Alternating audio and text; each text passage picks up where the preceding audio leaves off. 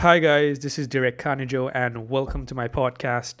It's another weekend, and you know what that means another podcast episode. Today, I want to talk about why you should think about developing your own style of investing. Let me give you two examples outside of investing of what I mean by style. I'm sure most of you know who Sacha Baron Cohen is.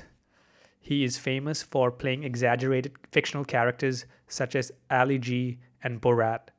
His comedy style is unique. He likes to improvise. He likes unscripted interactions with real people.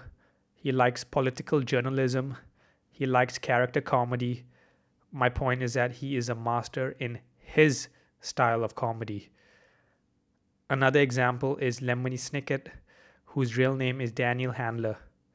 He is the author of a series of unfortunate events.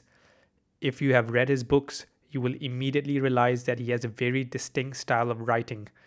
He likes intrusive storytelling. He likes alliteration.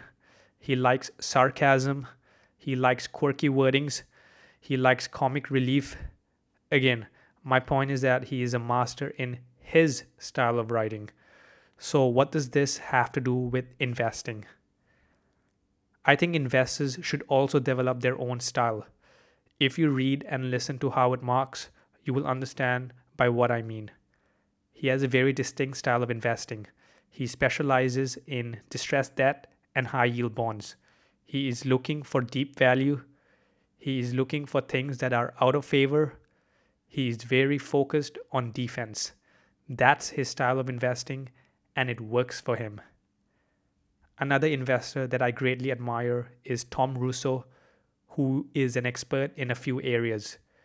I would say he's one of the best when it comes to investing in family controlled companies, in global brands, in luxury brands, and in beer and spirits.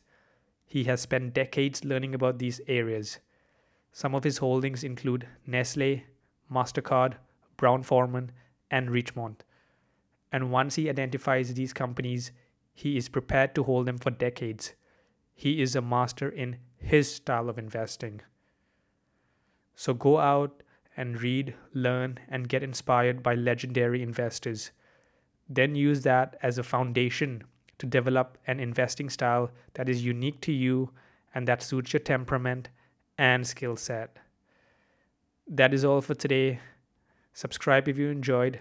Thank you so much for listening.